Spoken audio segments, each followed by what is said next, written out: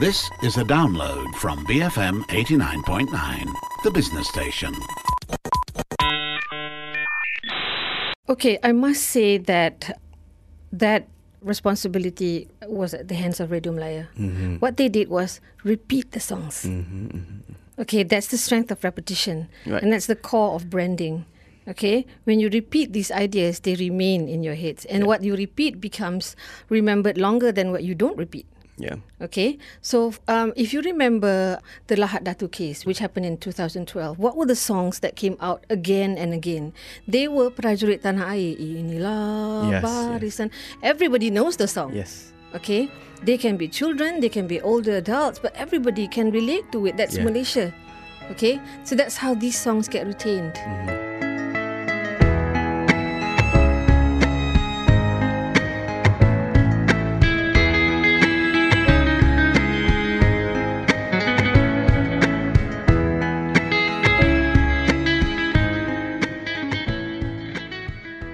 BFM 89.9. I'm Ahmad Fuad Rahmat. This is Night School, the show that explores theories, concepts, and society.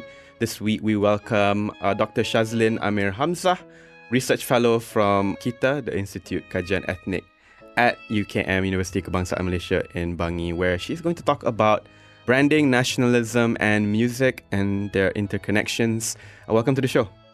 Thank you, Fuad. Thank you so much for having me. You do very, very interesting work, so it's our pleasure. Tell us a little bit about the connection between the three things, because when we think of branding, we don't necessarily think of a country, first and foremost.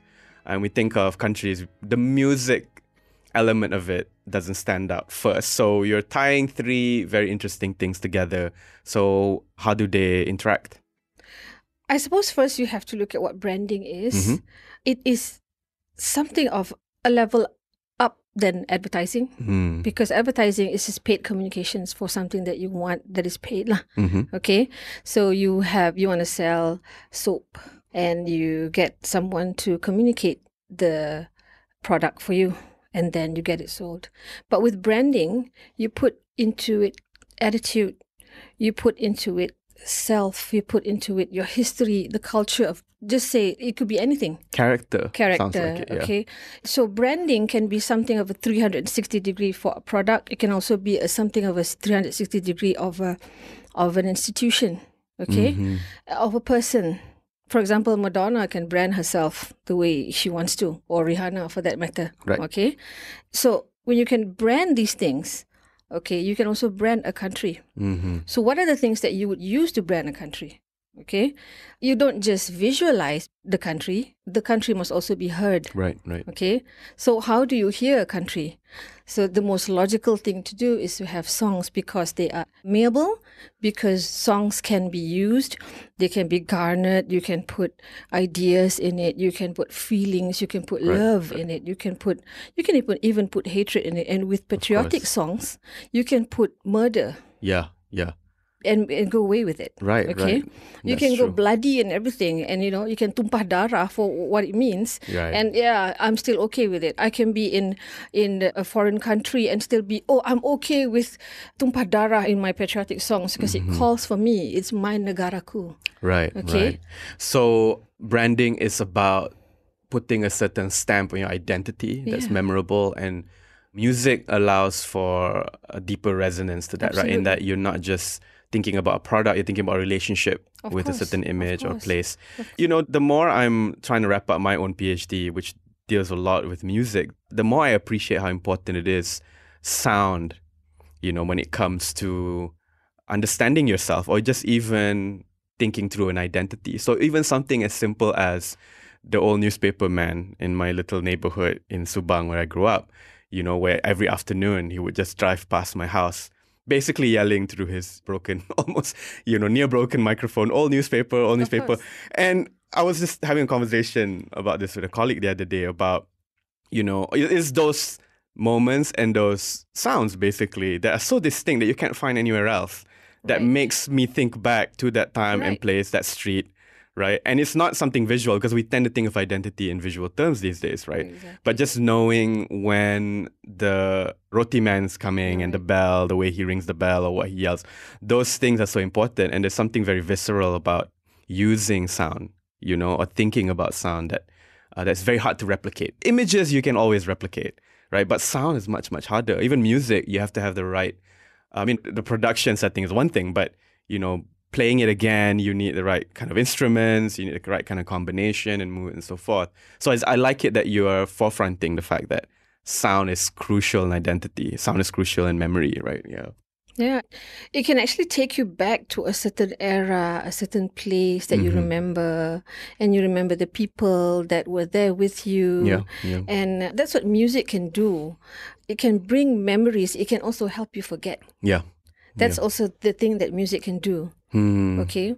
What with them being popular, if you repeat the same things over and over again and not repeat certain things, you can make your audience forget some sad parts of the history. Yeah. That's also the thing that can be used with music when it comes to branding the country. Yeah. And I like the point that you said about how in music you have a lot more license to be expressive. Murder is one thing, but other elements as well come to play into that, right? So tell us a bit about what music offers in this regard for nation building. Okay, I studied 12 might sound very little, but when I actually went into studying 12 songs for my PhD, there were 12 other worlds because... and what was your PhD on, just so we have a bit more context? Okay, my PhD is on nation branding, and I look into the role of patriotic music, patriotic songs, and how it is constructing what we think is Jenama Malaysia. Right. Okay. That's what it was. Yeah. And then, for example, I studied Sekapu Sirih Seulas Pinang. And I tried as much as possible to go to the very original form of Sekapu Sirih, which was the one that was sung by Saloma when she was still Salma Ismail. It was a 1959 song. It was done by Sudarmaji, the lyrics to it. And it was actually taken from film Semerah Padi. Okay. And it was a song sung for the heroes of Semerah Padi who was going to go out to fight for the kampung. Okay. So the ladies sang the song while, if you look into the film, they were giving out keris to the men. Okay. So it's like, die for us. Okay, leave the country and die for us.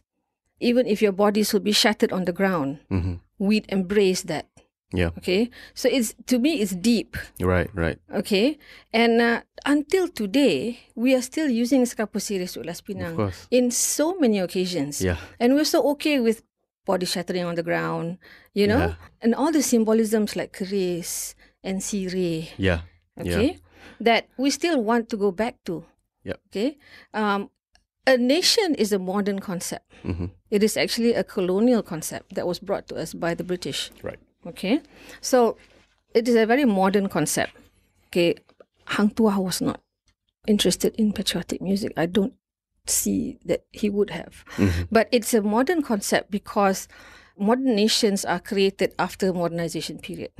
Okay. And you have all these people who are strangers coming together in the same place because of social mobility, because we wanted work, because we wanted better lives. Right. Okay. So we migrate from where we were, kampongs and villages, okay, to live in one place. So we need something to hold us together. And what is that? That's nationalism. Yeah. Okay. That's where standard language comes into the picture, standard education, and we must have standard symbols that we hold on to. Okay. So these things are created, they're invented, they're modern. Right. Sure. Okay.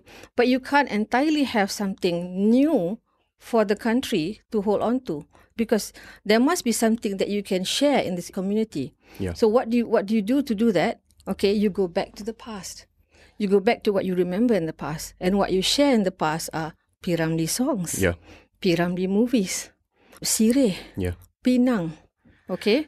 And all these colors that remind you, Bunga Raya, these are all stuff that remind you that we belong together and we can hold hands together. Yeah.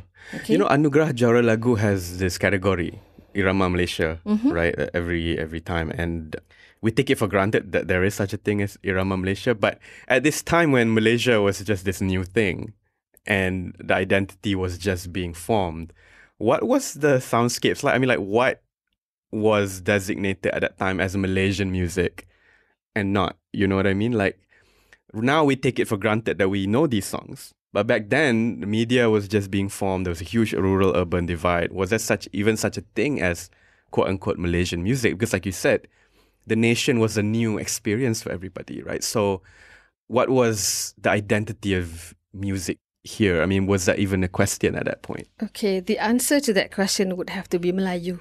Right. It would definitely have to be Melayu. Because then we were sharing everything in this Nusantara. There was no Indonesia. Right. When you talk about 1957, when we were formed, Federation of Malaya, we had no idea what a new nation is. Mm-hmm. Okay. And I'm thinking 1955, when they won the election, okay, I'm not entirely certain if everyone knew the idea of Cucuk and Pangkah. Yes. Okay. But we wanted this new nation. We wanted to be free from the British. We must have our own country. Okay. So what did we hold on to? We hold on to everything that was Melayu. Okay? And everything that was Melayu came before that when we shared everything. We didn't think of ourselves as Singapore or Malaysia or Indonesia. Yeah. We were still, because it was all right for people to crisscross. Okay? For Saiful Bahri to have penned the lyrics to Negaraku, and he was an Indonesian. He was right there, smack in Jakarta, the music director of the radio in Indonesia. Okay? And there he was, writing for us, penning for us the lyrics that we know now of Negaraku today. And then we have people like Zubir Said, who today we think is a Singaporean, but he was a very Malay person. Yeah. Okay. But were there not like other pop cultures here, like people singing in Mandarin or Tamil at that point? Was it a totally Malay-dominated pop culture? I must say it was dominated by Malay. Okay, because that was what Radio Malaya was. Right. Okay, because that was the only thing we had. We only had Radio Malaya. Okay, we may have sometimes programs that were Indian or English, but they were just programs. Okay, and then they came in later. They didn't come in when Radio Malaya was still in Singapore at Caldecott Hill. Okay, those programs came in the 1960s when eventually Radio Malaya was brought to Kuala Lumpur. Well, that's really useful context to understand, I guess, some of the finer details of the connection between nation, music, and branding. And we'll explore more of that in the second part of the show. We have here today Dr. Shazlin Amir Hamzah from UKM. And this is Night School. I'm Ahmad Fuad Rahmat, and we'll be right back after this on BFM 89.9.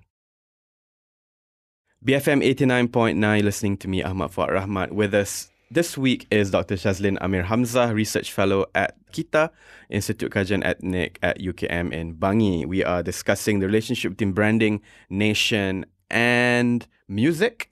And the first part of the show, you gave us a good overview of the context at the time, the historical context, how the modern nation emerged. And to follow up on that, I want to talk about the role of imagination in that process, because I think at that point, the nation being this very new creation, this alien experience for most of them at that time who had just encountered this discourse, right? Because like you rightly pointed out, back then, identities are fluid. There was so much mobility. There were so many passages in and out across territories that this idea of a solidified frontier separating one country from another was a really new invention. So tell us a bit about where imagination comes in. Okay. Perhaps let me start with the term colonial knowledge. Okay. So when the British came here, they were here for hundreds of years. Okay. And then what they left here was more what is in our head. They didn't exactly come to conquer us physically as much as what they left is more in our head than they do physically. Right. Okay. So the state that we have here today, okay, is a functioning state. What you need to function as a state are three things. And that is citizenship, right, rule of law, and the state itself. Okay. So that's a state. That's physically what you can see. But a nation, the concept and idea of a nation, which is brought to us by the colonials, okay, is actually something that's imagined in your heads. Okay, what I imagine as a nation, what I want to be as a nation in my head might not be the same as yours. Okay, so to borrow the concept that Shamsul Amri has said, it's called nations of intent. What I want, what I intend to be for the nation, and what the ruling party wants to have as a nation, Okay, what an opposition would want to think of what their nation is different. So you have all these contesting nations around you. So that's what I mean by being imagined. Right. And tell us a little bit about how then music comes into play, because I'm thinking of a composer of a song. Typically, you build on already existing sounds or trends or rhythms, right? But when you write for something that's not yet created, right, it seems to me a more complicated process. So how is it that some songs work and some songs don't, right? Like, how is it that some songs eventually become Malaysian and some songs don't, right? Because at that time, they didn't know, like, a lot of these songs that were written, these patriotic songs written in the 60s or something like that, where they were not, maybe they didn't have in mind the sort of longevity the song eventually had, right? So tell us a little bit about that then. Why do some songs resonate more than others, right? For example, why does Sekar Pusirih? Still, for a country that's, politics-wise, we're not really as intense or dramatic, like, say, Indonesia, which had a revolution, which had bloodbaths, right? Whereas for us, we're still mild, but we're still kind of like relating to Sekar Pusirih. So what do you have to say about how some songs retain their longevity? Okay, I must say that responsibility was at the hands of Radio Melayu. What they did was repeat the songs. Okay, that's the strength of repetition. Right. And that's the core of branding. Okay, when you repeat these ideas, they remain in your heads. And what you repeat becomes remembered longer than what you don't repeat. Yeah. Okay, so if you remember the Lahad Datu case, which happened in 2012, what were the songs that came out again and again? They were Prajurit Tanah Air, Inilah Barisan. Everybody knows the song. Yes. Okay, they can be children, they can be older adults, but everybody can relate to it. That's Malaysia. Okay, so that's how these songs get retained. They're being played over and over again. Were they commissioned? Yes. Yes. Saiful Bahari was asked to do all these songs. And the thing with Saiful Bahari is he perhaps was the only person who could have done this. Okay, if you compare his song to perhaps Tanah Pusaka, I love Tanah Pusaka.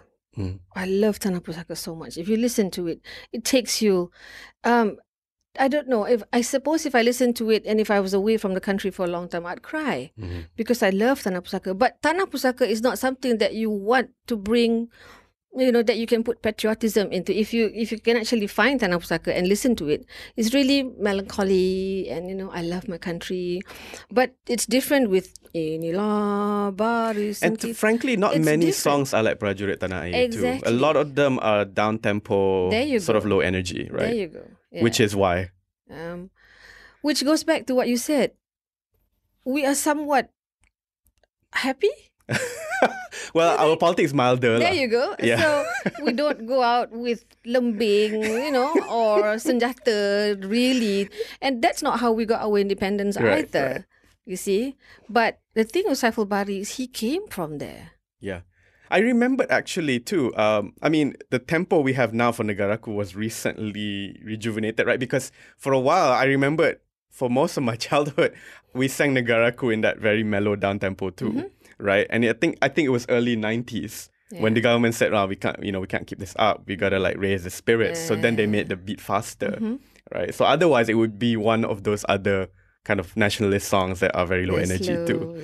Yeah. Which makes me wonder about what does that say anything about the tenor of our nationalism if a lot of our most cherished songs tend to be mellower? Is that a reflection of the kind of nationalism that we have? Maybe that makes it more unique, Or is it just like a matter of taste, a national taste, Well, I suppose it's a matter of taste and what we are more used to. But if you actually listen to Star Spangled Banner, it's also very slow. It's very slow, but it's not very sad. I feel that it's more uplifting in a sense, because it's reflective, but I wouldn't say that it's tinged with sadness in the way that maybe a lot more Malay nationalist songs tend to be. But that's the thing. Going back to your earlier question, what was in the era the kind of music that made us us? Yes, and it was Melayu. Lagu Melayu is a lot more mendayu-dayu. Yes. That's what it is. Yeah. That you can't run away from that. Yeah, that's true too. That's true too. And then you call it Lagu Asli. Lagu Melayu Asli. I've been wondering about this and I can't seem to find literature on why we are so drawn to that mood. And the closest speculative guess I can come up with is that we are migrants. Merantau is so much a part of our identity, right? I mean, I don't mean merantau in a specifically Minang sense, but even up to the 90s, balik kampung, leaving the kampung, even though it's just 2 hours away, it was so painful, right?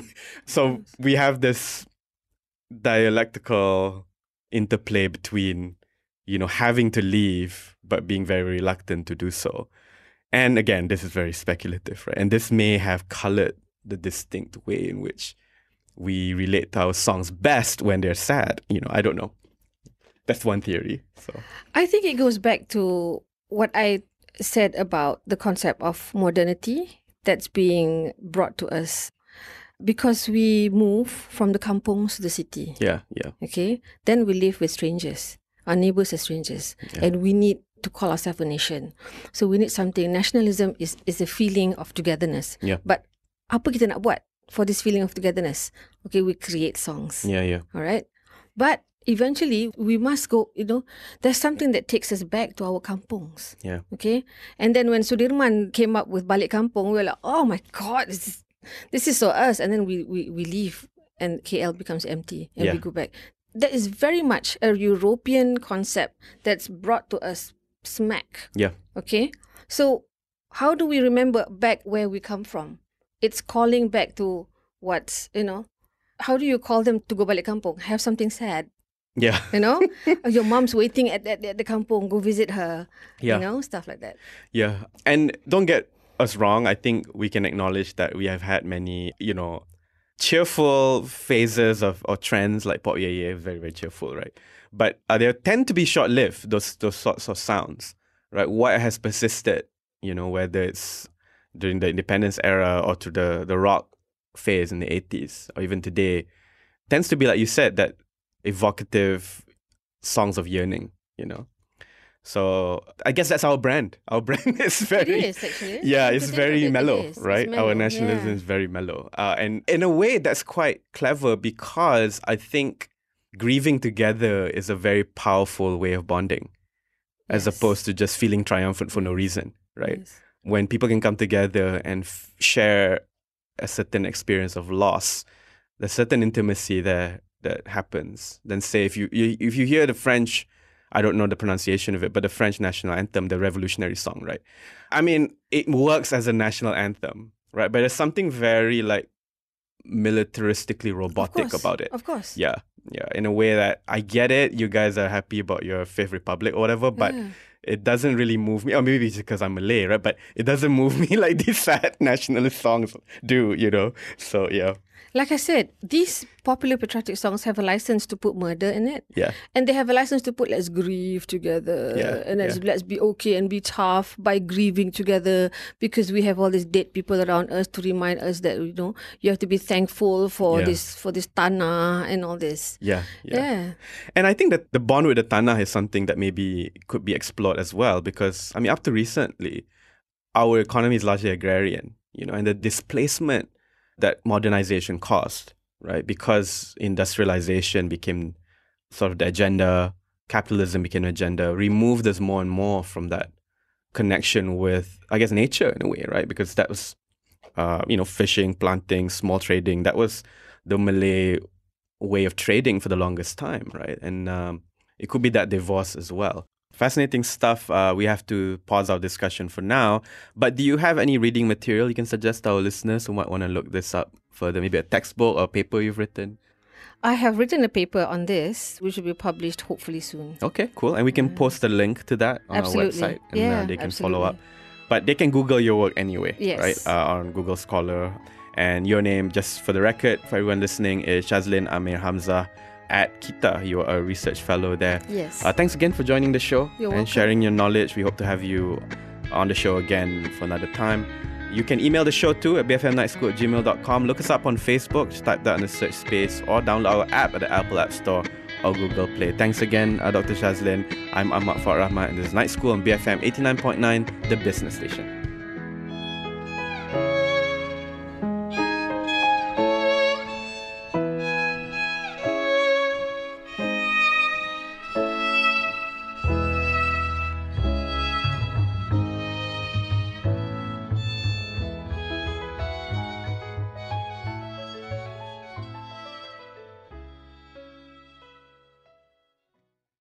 Thank you for listening to this podcast.